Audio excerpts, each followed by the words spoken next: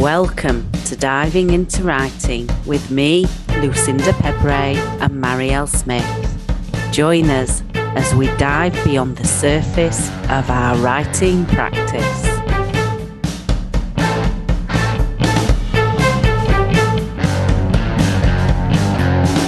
Hi, Mariëlle. Good morning, Lou. How are you? I am good. I just want to apologize in advance if anyone hears any background noises. Some of my cats are in the mood and they're running around the living room. And I'm in the living room because my office is once again occupied by a sick colony kitten. They just want to be on the recording. Yeah, probably. I'm looking at them like they're in the periphery of my vision. I don't know what they're doing. I don't know. I'm just going to try and focus. Yeah, I've never seen them like this before. You're going to get attacked. They're all going to swarm all over you. Is this where they're going to eat me alive? Well, I was thinking they'd probably knock everything off your desk and want cuddles more like, but... Yeah, maybe. That sounds more like my cats, yeah. Yeah. Demand cuddles now. Yeah, that is definitely... I mean, when Fleur started it and when she's behaving like this, it generally is a cry for food. I didn't check the food bowls, so might be that. But they'll eventually calm down. And or she is just like, it's been too long since I had your attentions, which she was literally glued to me during the night. So I do think she's had enough cuddles. But yeah, that's me. That's my opinion. That's clearly not her opinion. Her opinion can be different. Yeah. Anyway, how are you? I'm good. I'm good now. Now I was ill at the weekend. Oh, but, yeah. It's just a strange random migraine, but just it might have been a bug. I don't know. Well, that's a difference. I actually don't know. Maybe some bugs do feel like migraines. I don't know, actually. Yeah, it's only because I've never had a migraine before. I'm kind of like, and I'd been in some scabby houses the week before. I mean, a sink full of vomit in one house. It wasn't nice. Yeah. Well, as long as you're feeling better now. Yes, I'm good now. Good. Yeah, I'm on the last days of my period, so I'm still going through the motions, but it's looking up. You're getting there. Yeah. Guys, would you knock it off?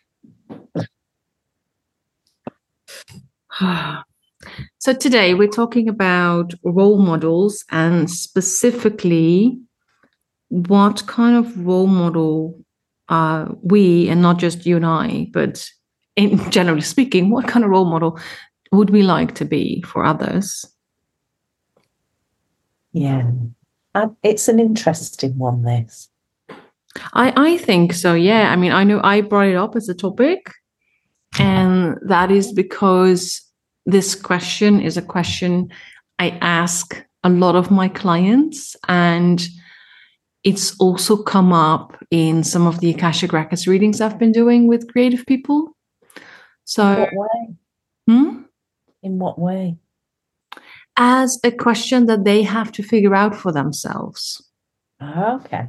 Because when I think of this, so most of my clients and most of the people I do readings with, so most of the people I coach are women, right? That's just the vast majority is women. And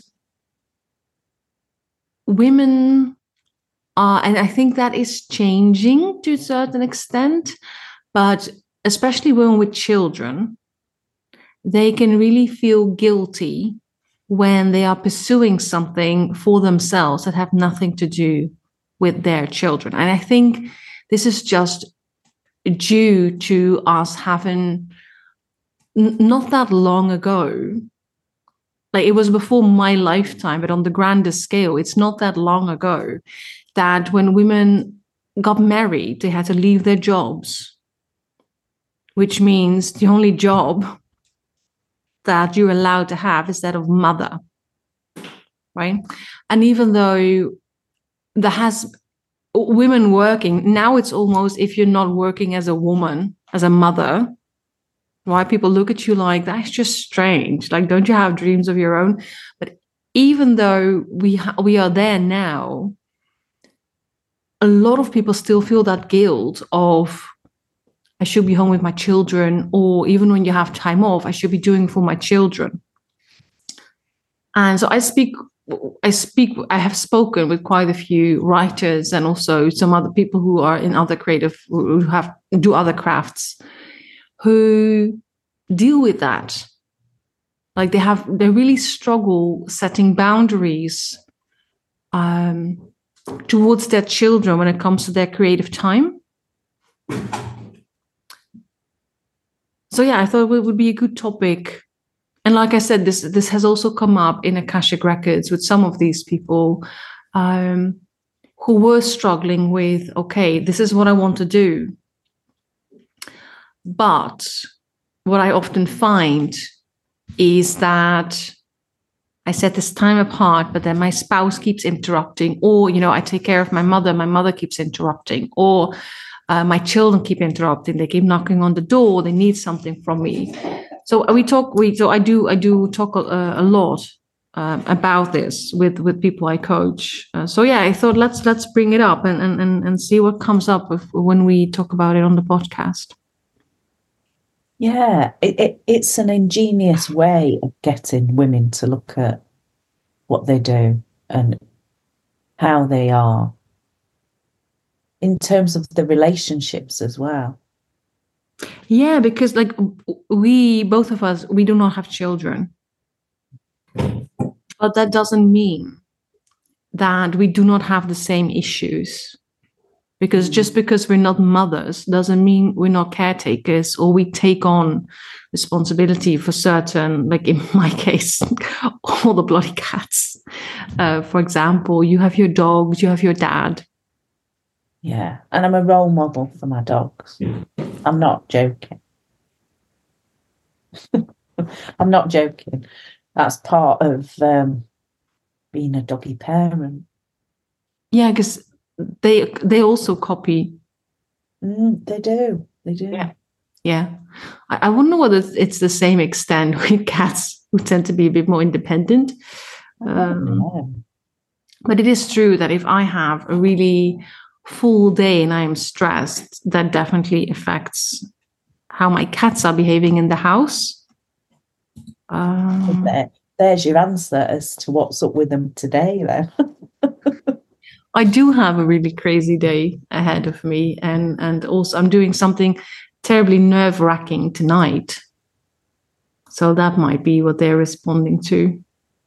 Can you tell us? Yes, it's going to happen, so people are going to miss it because this episode doesn't come out until next week. But I'm doing. Well, we did it already on the podcast. I read your Akashic Records reading and then shared my results with you on the podcast. So tonight I'm doing it live. So this afternoon I'm doing this with Sheena Kandi, who is an author of witchy literature and witchy nonfiction. And so this afternoon I'm going into her records, and then tonight in her Facebook group we're going live to talk about it. Brilliant. So the live aspect that has me quite nervous. So yeah, they might have picked up on that already. But that'll be really interesting.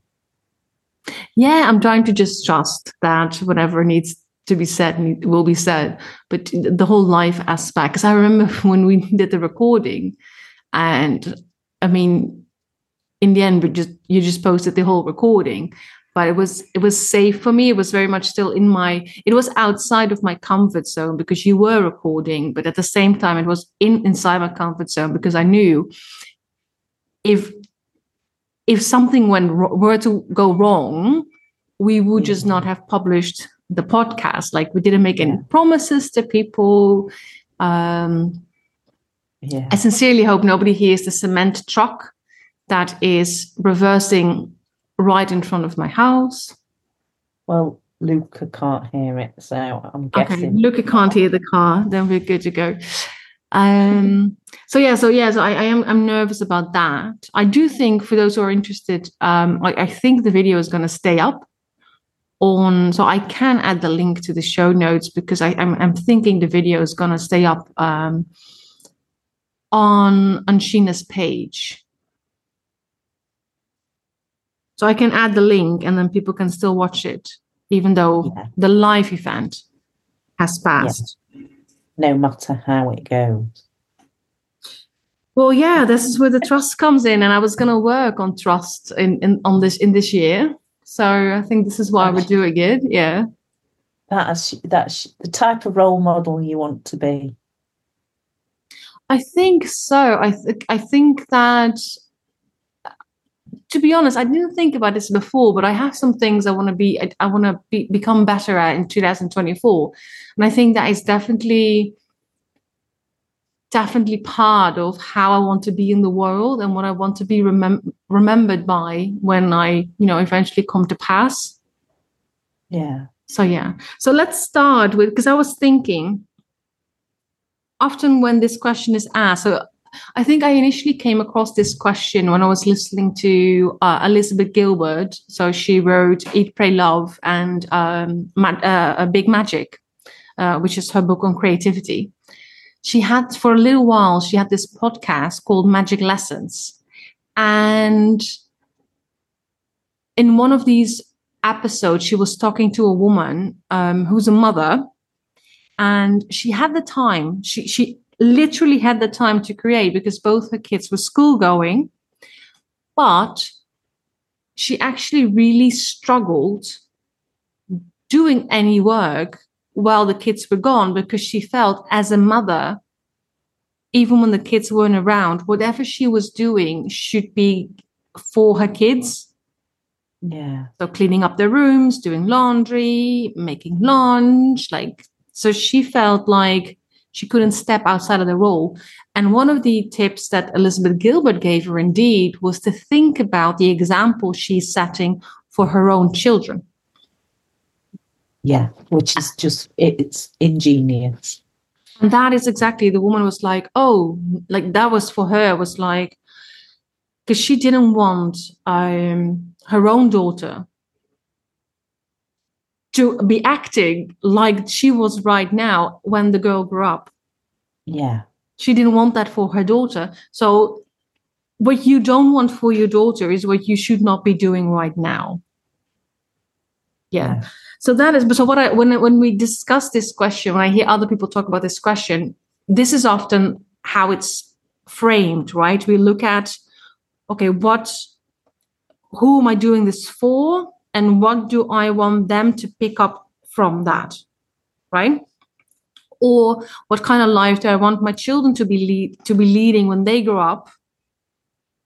Like if one of those is you wish for them to pursue whatever they want to pursue, that means that you need to pursue whatever you want to pursue, because you need to prove to them that they have the right to do that.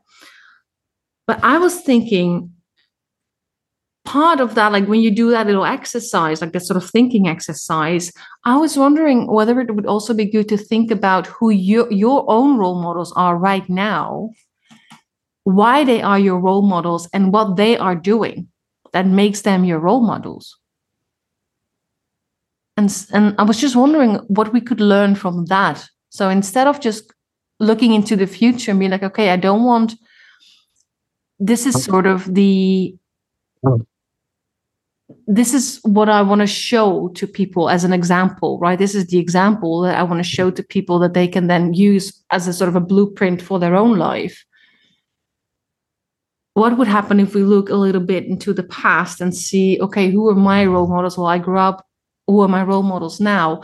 And what part of their behavior can I incorporate into my own life? Yeah. I think it's really, taking a step back and thinking about this is really useful. Yes. because it gives you, it's that bigger picture of the little things that you do in your life add up to becoming that person that you want to be. Yes, and it is the little things, I think. It's not just the giant leaps that you take, right? It can be the little things. But you've got to have an eye on that goal. So the decisions that you make become a little bit easier if you've got an eye on that bigger picture. Yeah, and again, it's that self-awareness, because like the woman who Elizabeth Gilbert was speaking to, she was doing this behavior because that is kind of how women grow up to be. That's the example that we see around us, right? I think that is actually, because I have nothing against children, right? I don't even not like children, but I kind of saw that happen around me, that all these women are so caught up and then struggle to do what they came to do here in this world. Although for some women, that is becoming a mother. That's completely fine. Right? Some are here and their purpose is around the child they gave birth to. That is completely fine. But for a lot of us, that is not the case. So I think very early on, I realized that. So I made that decision, like, I'm not doing that, because you see how I care about cats and how much I give up for the cats. So if I had a child, how much space would there still be for my career and the dreams that I have? Oh, yeah, I'm completely the same.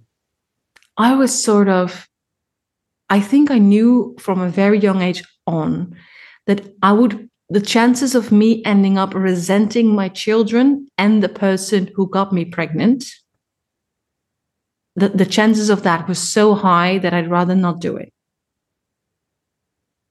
Yeah. Because I think I looked around me and was like, I don't think I know how to set boundaries around that. Or I maybe I just thought, because when I think I first realized I didn't want to have children when I was 16, 17. Yeah, I think I was younger, but only because my mother was in that situation where she resented having children and having children so young. So she communicated that. She said, you do have a choice, you don't have to have children.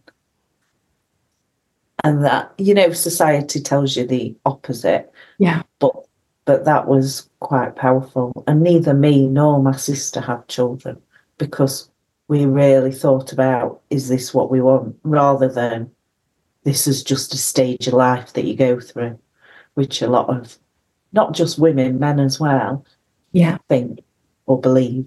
They just go on and do it. But yes, like you've just said, the way that I care for my dogs, there's no easy middle ground. Yeah. Their needs are everything. And this is the thing, like, when I was with my ex, a lot of his family members, whenever they had a new child in the family, for some really, I always thought of weird, right? But I am really good at calming newborns down, right? So when you're in a busy place, just hand the baby to me, right? Yeah. So every time I was found somewhere, like on some family gathering, and I was holding someone's newborn, there would always be at least one person, often multiple, coming to me and say, motherhood looks so good on you. Yeah. Yeah. And I'm like, I'm not denying motherhood. I'm like, look at my cats, right? I've never said that I don't have any maternal feelings. I just saw what that could do to me in society and how hard it would be to fight that, to of course, I could have had children and then fought really hard to set the boundaries that I am now teaching other women who are mothers to set around their creativity, right? Yeah. I think for me it was like, let me do it the easy. Like I would love to do it the easy way. And of course, there are multiple reasons. I also don't really see why I would have to put a newborn in this world when there are so many children who are looking for homes, stuff like that. So it's not just that, right? Like I have so many reasons why I didn't want to have children. This is just part of it. But like, it's clear to me that I was never going to escape my maternal feelings because, I mean, cats just show up in my life all the time and they need help. So I'm like, okay, so I do have a channel for that. And it is true, it's hard to set boundaries around that. Yeah. Yeah. So role models. Yeah, I was just, do you have any role models as you grew up? Yes. Bring it. But the problem is, not the problem, but a lot of my role models were people I knew, so people I encountered. Why is that a problem?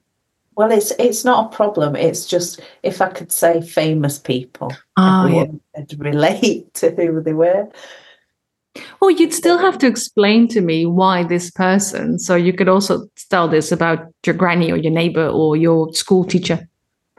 Well, bizarrely, my mum was a role model in certain aspects, not in her entirety, because she definitely struggled with some aspects of life. But she was a big role model in terms of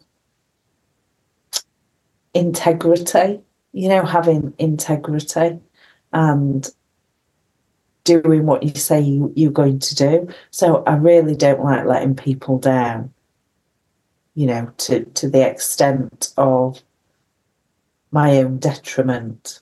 Mm-hmm. For instance, I was ill on Saturday, but my friend's car's in the garage, so I still got up and went for a 6-mile run with her and picked her up and took her out because I wouldn't want to let her down. So is that a behavior you picked up from your mother? Almost like, because this sounds very detrimental to the self. Yeah, but it's that. It's the yes, I suppose it does. Yes, on one hand it does, but when you're talking about role models and the qualities that you want in yourself, being reliable and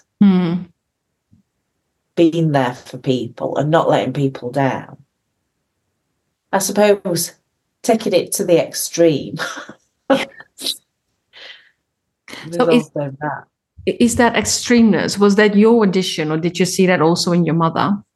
No, I saw that in my mother. Okay.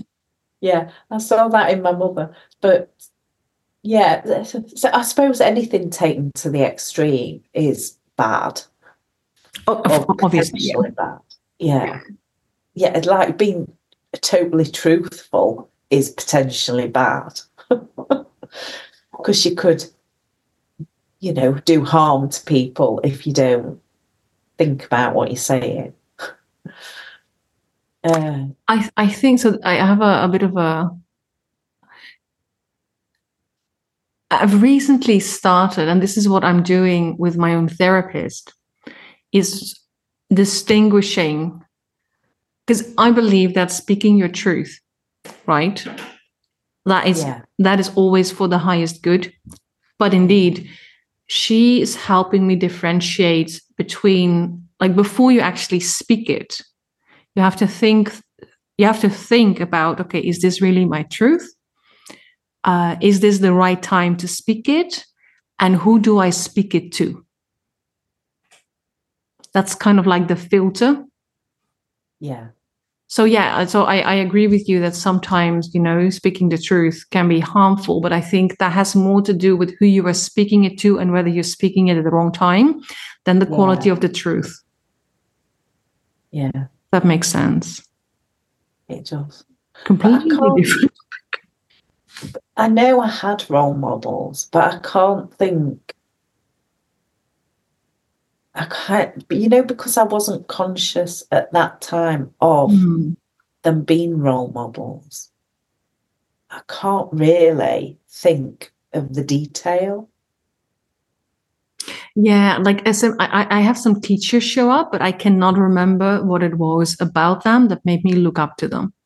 Yeah. Because I realize now that I knew nothing about their life. So I cannot say I admired this teacher because she did this.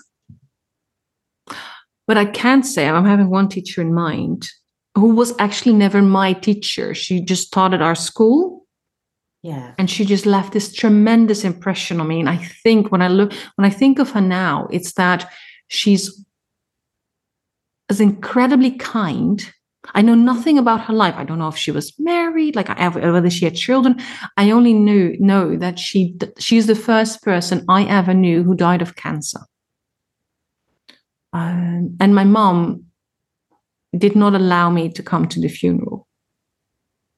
That's what I remember, because I must have been 6 or 7, maybe 8 when she passed. But the impression she left is that she was never my teacher, but she would always listen to you, and she always was interested in what you had to say. So the attentiveness.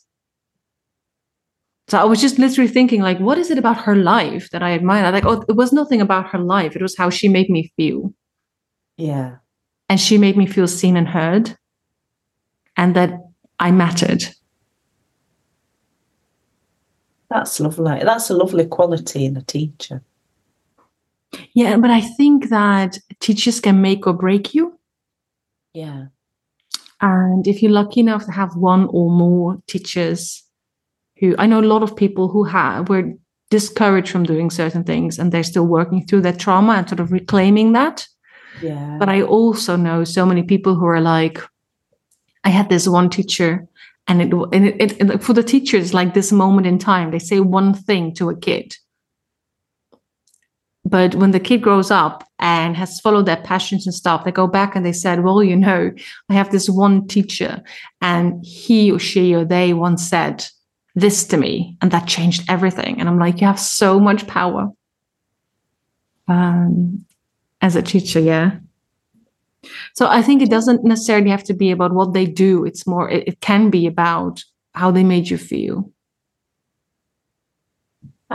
Yes. I mean, that's why that was what triggered me for writing. But I can't remember the details of the teacher at all. Just that they thought that I had a talent. And it was a piece of writing that I did at school. And it was at primary school, so I would have been very young. And it wasn't something that I continued throughout school. It was just a seed that was planted at that stage that told that I always believed that I would write because of that. It's funny how that, because that's like you allow that seed to grow for quite a long time, and you still had that trust, like it's going to happen. Yeah, it was a knowing, but I think that's where it came from. Love that.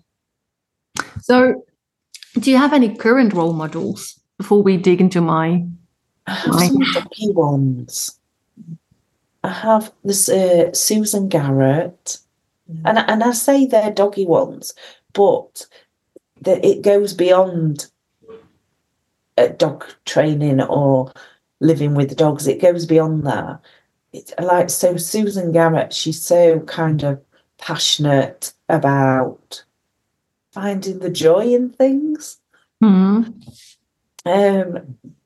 And the joy in your relationship with your dogs and overcoming any sort of obstacle.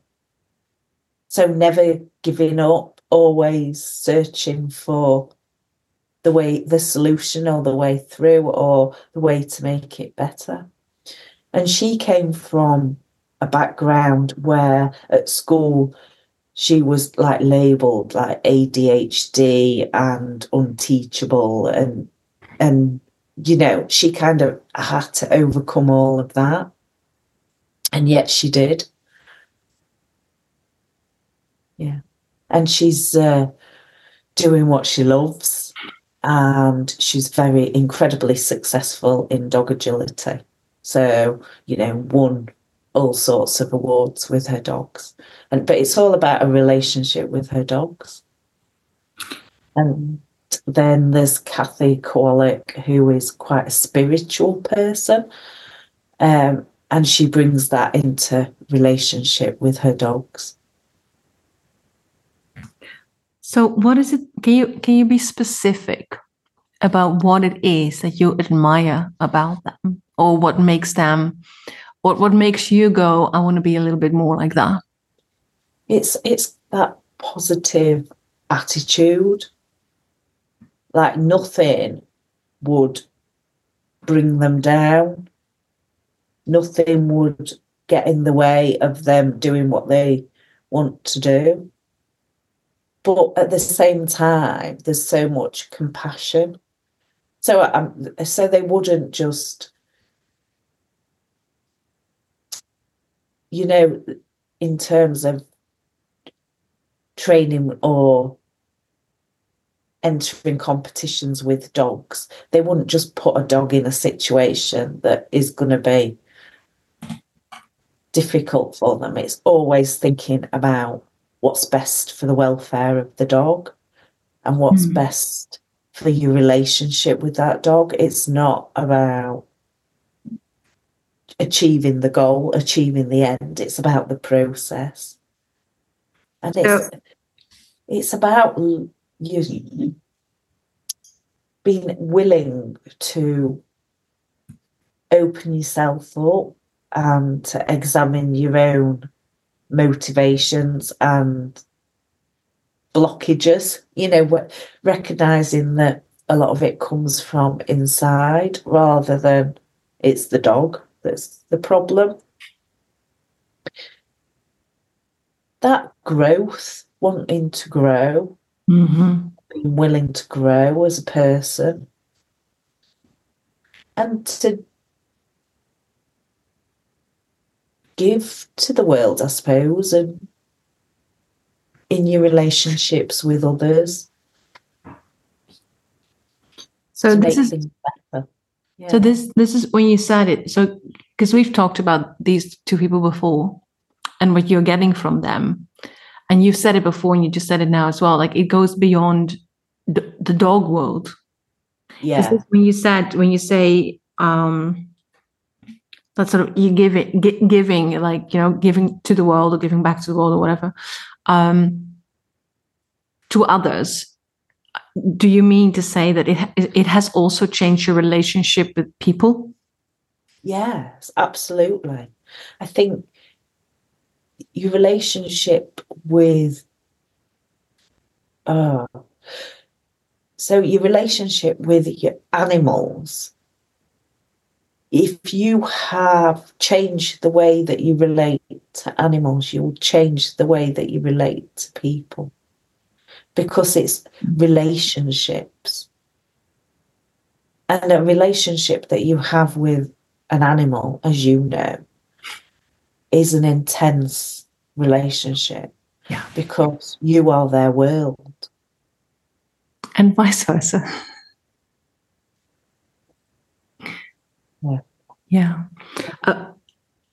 So what I pick up on from this, and that would, because I know from these, I've heard of these people through you, right? And I do not work with dogs, right? Obviously. But what I get from this, so correct me if I'm wrong, what I get from this is that the goal in the interrelationship between the human and the animal is like, so a lot of people train their dogs. Like if you train beyond just having them as sort of like semi-obedient or obedient pets, right, is to train them for certain things. So that can be to win prizes, etc., etc. to do competitions and stuff.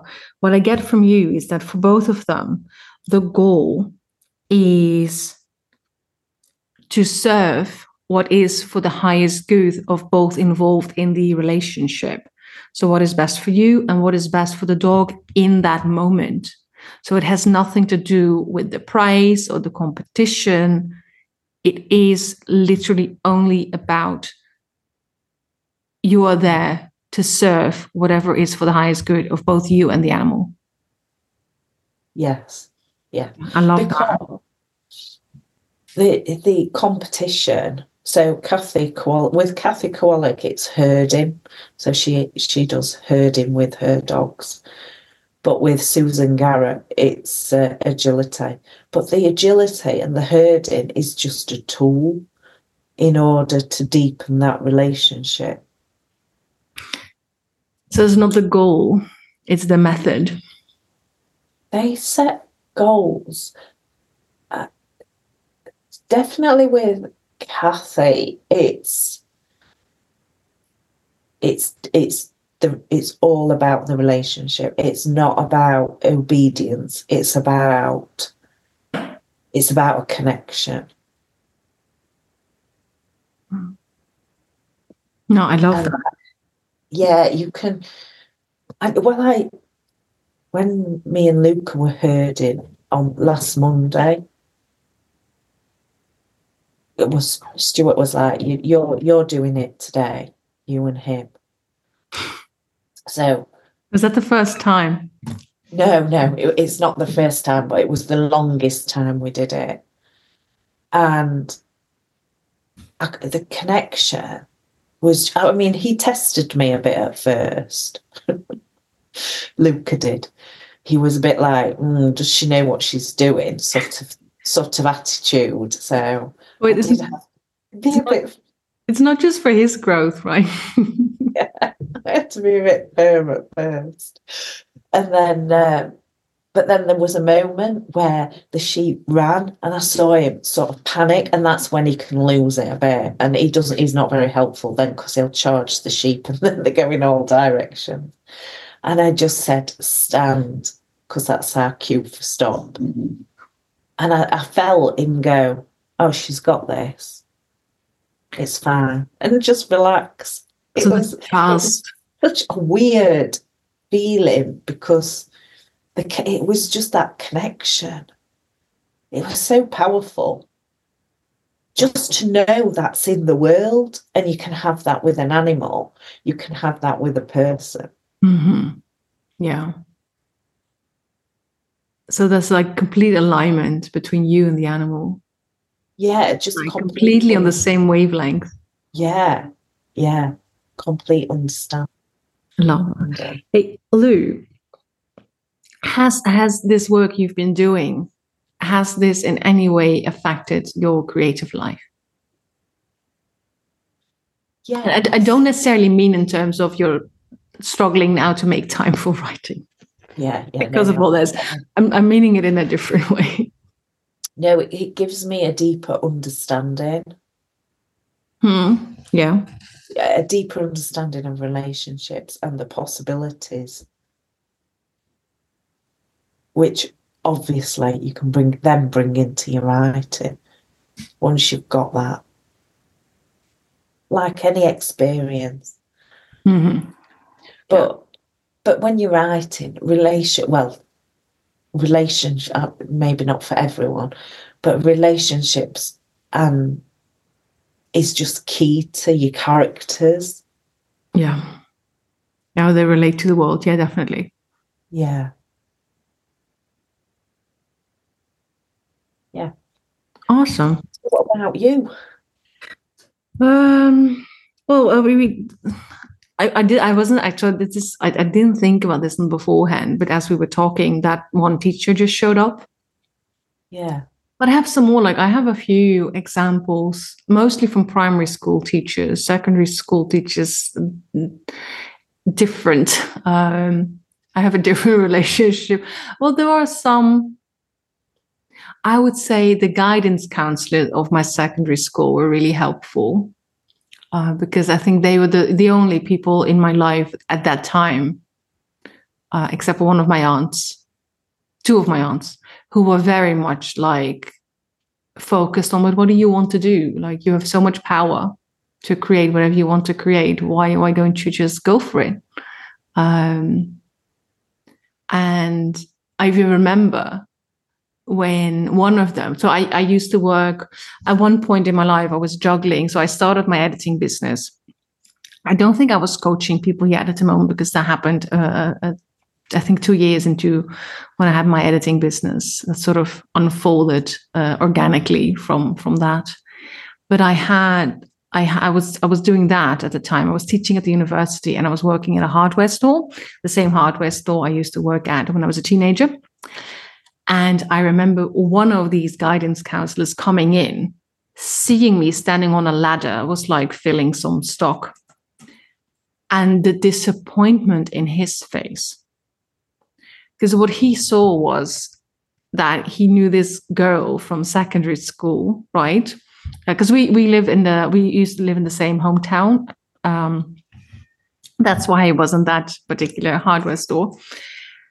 And it was just his initial disappointment. And like, there's nothing wrong with working in a hardware store, of course, but I think it was because he knew me, and he knew me when I was like 17 and talking about my dreams for life and what I was going to study. And so I think him just seeing me there, and not as a teenager anymore, but by this time I was probably 25, 26. Yeah. So I think he was sort of like, no, like, did she end up here? And again, I say there's nothing wrong, right? We're working in a hardware store, but that was not the vision he had for me. Yeah. So I just started laughing. And as soon as I started explaining that actually, like, I'm building my own business, I'm teaching at the university, and so I'm just here, right? Because it's flexible enough that I can do all my other things and, make money as I build my own business. And sort of his whole body relaxed, right? But it was also interesting for me to run into him again, because he did remind me, because seeing him sort of shocked and disappointed reminded me of what he sees when he sees me. And that is potential. Yeah. So that was nice. It's interesting that that's a moment as well. Do you know what I mean? Yeah. So it's just such a powerful moment that you remembered it. Yes, and I think this is why, when you think about, okay, so who made a difference in my life, it can be just this snippet of a moment. And like you had with your teacher, you don't even remember the details. You just remember that someone once said to you, "This is great writing." Yeah. Right. But you will remember that. So that means it left a mark on you. And the thing is, of course, both negative and the positive experience says leave a mark on you. Yeah. But if you want to look back at, okay, so what did these people, who left a good mark on me, and what did that do for me? So I think when I think about him, is that this particular, and he was an older guy, right? And I remember that before, I knew him as the guidance counselor, but he is like white, not even middle age, like he was already nearing retirement age when I was in secondary school. So he's this white guy, he has this beard, he is straight. So okay, patriarchy, right, great. I don't really necessarily feel like talking to this particular person about my teenage girl's struggles. I was already aware at the time that I was not straight. And I was already very critical about the way the world was functioning, even though I don't think this was way before, of course, I started doing gender studies and became like an academic feminist. But I was already in that. That was already an interest of mine, like looking at the power dynamics in the world. And I was just like, I really need to talk to this guy. I don't want to. So it took a few suggestions of other teachers to say, no, like you can trust him, like just talk to this guy. And when I finally did, I'm really glad I did, because again, I remember that he made me feel that my dreams were not silly. And that is, I grew up surrounded by people who thought my dreams were silly. Yeah. And he was one of the first people, again, like excluding two of my aunts. But he was like a professional person, right? Telling me that I was not crazy for wanting what I wanted and stuff like that. So I think when I look at my own work because actually, funnily, I'm not a guidance counselor in a school, but I do coach people who struggle with, their purpose in life and what they want to create. I think that's kind of what I want to do as well, like create this super safe space where people can just be honest about, well, this is what I want. And I'm not going to tell them that they cannot have it, right? I want to show them that they can have it, and let's see how you can get there. Or if it really is not realistic, or they tell me this is what they want, and I feel somehow that's not really aligned with them, even though they think this is what they want, well, let's dig into that a little bit and see, why do you want this? And why do you think this would be the best thing for you? And could there be more? Or could there be something slightly different? So yeah, I'm now, and I didn't think about this one beforehand, but I think back to him now, and I'm like, oh, I think that was kind of my blueprint for how I want to interact with the people that I help. Yeah. Because he really gave me that space, that safe haven of being. I can't remember an awful lot about my childhood. I just don't remember it. Well, it's been a while, isn't it? Yes, definitely. It's been a while. But I just kind of, I tend to do that as well. It's not trauma or anything. It's just a case of I kind of move on, and then I don't need that bit, so I don't need to remember it. But I think that does happen like that. I think we remember the things that stand out. Yeah. Yeah.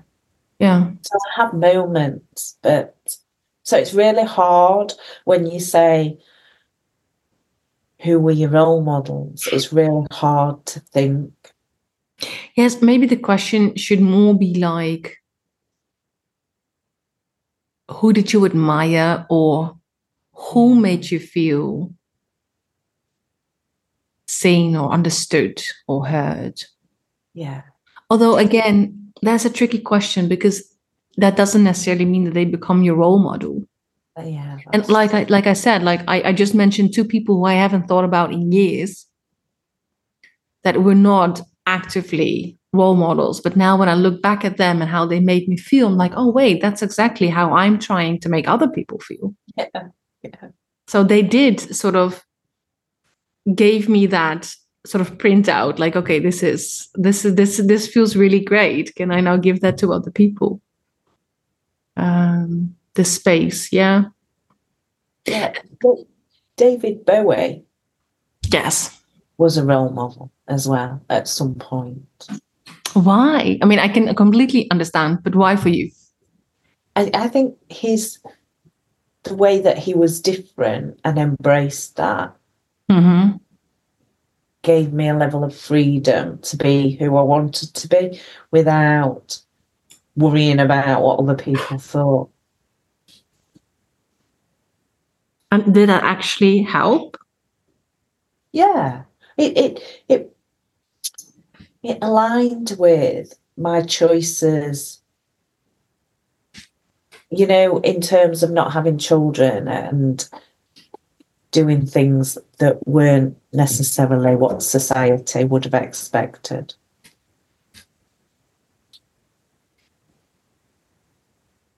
Yeah, I think that's actually, and I think David Bowie is a really good example of, because a lot of people admire him exactly because he's different. He was different. Yeah. And I think that goes to show that, I mean, that takes courage, right? Being different in the world, that takes a lot of courage. But it's exactly those people who we then come to admire so much, because it's almost like they pave the way for us, or they give us permission to be a little offbeat as well. To be who? you're meant to be or to be who you want to be. Yes, and I think this is why it's so important that we do that in our own lives as well, because there will eventually, and maybe not on the David Bowie scale, right? But we do interact with people, so there will be people who look up to us, and I think it's important to think. So, and again, we talk about self-awareness an awful lot on the, like, I mean, this is definitely becoming the self-aware podcast. Maybe we need a name change. But I think it is very beneficial to sit with, okay, so this is what I admired about this person. This is what I sort of want to, this is kind of their behavior or their personality, or just the way how they acted to people and in their lives that I would love to sort of, sort of incorporate into my own life. Are there any things that you think you're like, okay, so maybe there are these things that I would love to be doing that I'm not actually doing because this is what I want to show to people? And are there maybe some things that you could be better at? Is not how I want to phrase it, but I hope you know what I mean. Show more of? I think taking that step back to look at it or to think about it, then yes. Well, share with the class. I know. Well, actually, writing would be a good one. Mm-hmm. Yeah. Actually getting something out there. So what is it that you want to model around that? Just getting stuff done. I'm writing this down, by the way, so there's no backing out of it now. Of course you are. I've got doggy attention there. So when you say it's getting stuff done, you actually mean what you want to model is not just being creative, but creative to the extent that you're published in the world. Yeah. Okay, so why is that important to you? Because otherwise it's evidence. Because it's evidence. Of you listening to your inner spark, of your existence? It's evidence of following through. So that is something you definitely want to model to people. Yeah. That you can follow through on your dreams. It is. Anything else? Now I'm taking notes. Absolutely not. Now you're taking notes. Well, I'm putting these in the show notes, obviously. I know. So it's there for the world to see. But I know that you're now going to ask me the same question. So I'm sort of, the muscles in my neck and shoulders are already sort of cramping. Okay, do it. Hit it. Hit me with it. Okay. So, following our discussion today, what do you want? I'm just writing it down for myself. What do I want to model? Just journaling as we speak.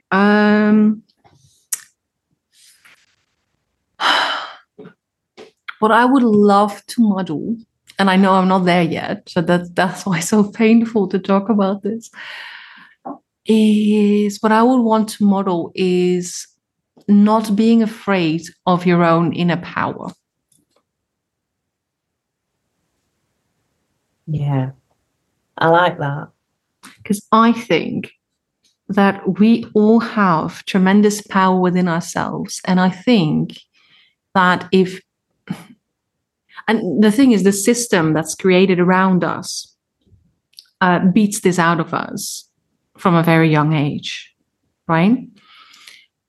on purpose, because I think the people in power, the people who are in power, are terrified of the fact that so many people actually have inner power.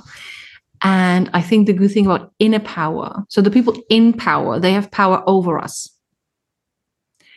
And I think, like, on a soul level, what power is actually meant to be is power with.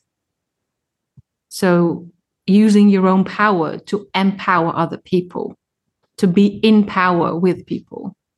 Yeah. And that is a completely different system. That sort of power doesn't really work well in our current system, which means that the current system that we now live in, which limits us creative people in so many ways, needs to crumble, and we need to rebuild something. And I think that if everyone, not even everyone, I don't think we need everyone. I think if enough people were in touch with their own inner power, in this power with, right? Like, we use our power to empower others. Yeah. I think we can make so many changes in one generation. But we I like that. But we were taught, I was taught to fear my own power. I think a lot of us were taught to fear our own power. And that is something that I am literally right now working on, like with my therapist, to stop. And I think one of the reasons is because one of the reasons why we fear power is because when we think of power, when we look out into the world and we see what power is, we see power over. So this is how we get afraid of power. It's the same reason so many of us don't like money or the idea of acquiring, like amassing wealth, is because we see so many people who have lots of money and they misuse it in the most horrendous ways, or they do ridiculous things with it. I'm thinking Elon Musk, I'm thinking Jeff Bezos, right? Yeah. Like, they have enough money to save the entire planet, right? But they are not, right? That is a choice that they are making. So I think for a lot of people, sort of having money has a sort of bad taste, like leaves a bad taste in your mouth, because it's like, look at what people with money do. Yeah, that is just because the money is in the wrong hands. There are actually a lot of wealthy people who do really great things, but because they are just really doing great things, or not even necessarily great things, but good enough things, it doesn't really make the news. Yeah, we don't hear about them. Yeah. And the same with power. There's plenty of people who have power, who are in a powerful position and who use that power in a really great way. But we don't necessarily hear about that, because what we see in the news is people misusing their power over others. So we don't get to see role models who use their money for good, who use their power for good. And of course, money and power are incredibly interrelated, right? So yeah, I think that is what I would like to model, that not fearing your own inner power, and like really showing up for that, and to not be afraid of yourself. I think my biggest fear is of myself and what I could do. And I think that is because I'm completely getting distracted here by, do you hear that? Well, yes, I can hear that. Yeah, that is Maggie in a box with a ping pong ball. That's just lovely. And now Fleur is joining her in the box. This is great. What I'm saying is that what we see in the world is that power and money can corrupt. And I'm not saying that is not true, but I think what we need to learn to trust within ourselves is that you can have power and not be corrupted by it. Especially if you're a small, furry cat. They have all the power over me, that's for sure. Yeah. All you need is a box and a ping pong ball. Yeah, I have multiple boxes in the house, actually. Yeah. Well, okay. Did that make sense, even with the interruption? Yeah. Yeah, it was quite profound, and I like the way that the animals brought it back down to. Before I lost touch with the earth. Yes. I've got 2 dogs here who are like, it's time for breakfast now. So I'm trying to keep them. Yeah, I think that's probably because, as I told you, I didn't check on their food before we started recording. And I think that's why they're acting up again. A little bit. Yeah. So that is what I would love to model in this lifetime. Can we do this one again? Hmm? Can we come back to do this one in a few months? Yes, we can. And the thing is that we would need to remember ourselves of that, and we're not that great at that.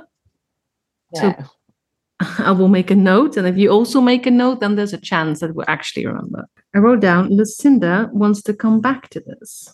No, yeah, I do think so. Yeah.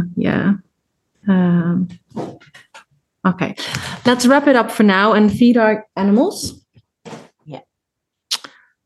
So you work on modeling, getting things out there, and I'll work on modeling, not being afraid of your own power. Yeah, and we'll see how that goes. Yes, and I will talk to you soon. Bye. Bye. Thank you for listening. You can find us on Facebook or Twitter, or visit our website at divingintowriting.com. We'd love to hear from you, and if you'd like to leave us a review, we'd be ever so grateful. Bye for now.